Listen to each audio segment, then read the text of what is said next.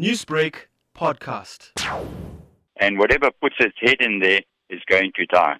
So they are primarily targeting apex predators in the shark domain, which is the great white, the tiger, and the Zambezi, or bull shark, as other people know it. But the problem with these curtains of death is that they catch there's a lot of bycatch, like turtles, whales, dolphins, and a host of sharks that aren't even dangerous to humans, In the North Coast, they virtually wiped out the humpback dolphin population with these nets. They made a big song and dance about putting sound devices on the nets and things like that, which haven't really helped. And this is why I'm totally against the shark nets in their current form. What do you suggest as an alternative? Officials will argue that sharks and human interactions could possibly be dangerous. A group in Cape Town took it upon themselves to look at creating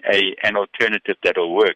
And we've got a test site in Reunion Island where they've had a lot of shark attacks, and this is called the Shark Safe Barrier. It mimics the kelp forest, and they use technology of magnets in conjunction with the kelp forest barrier kind of thing, and it's proved to be very successful. Most the shark nets don't keep the sharks away from the bathers. Most of the sharks are caught when they are swimming back out to sea and get caught in the shark nets.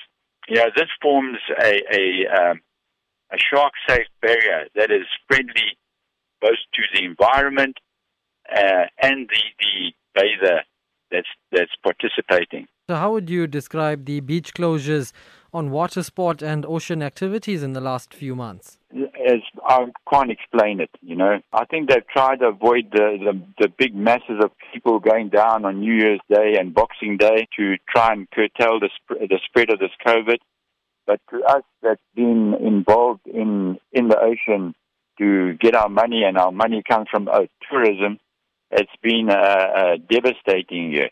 We've had absolutely zero income up until November. Although the beaches are closed, we can still participate now with scuba diving as long as we stick to the COVID-19 protocols. That's helped a little bit now through November, December, January.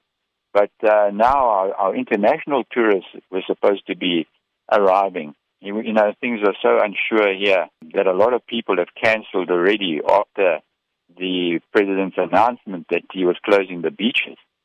Newsbreak, Lotus FM, powered by SABC News.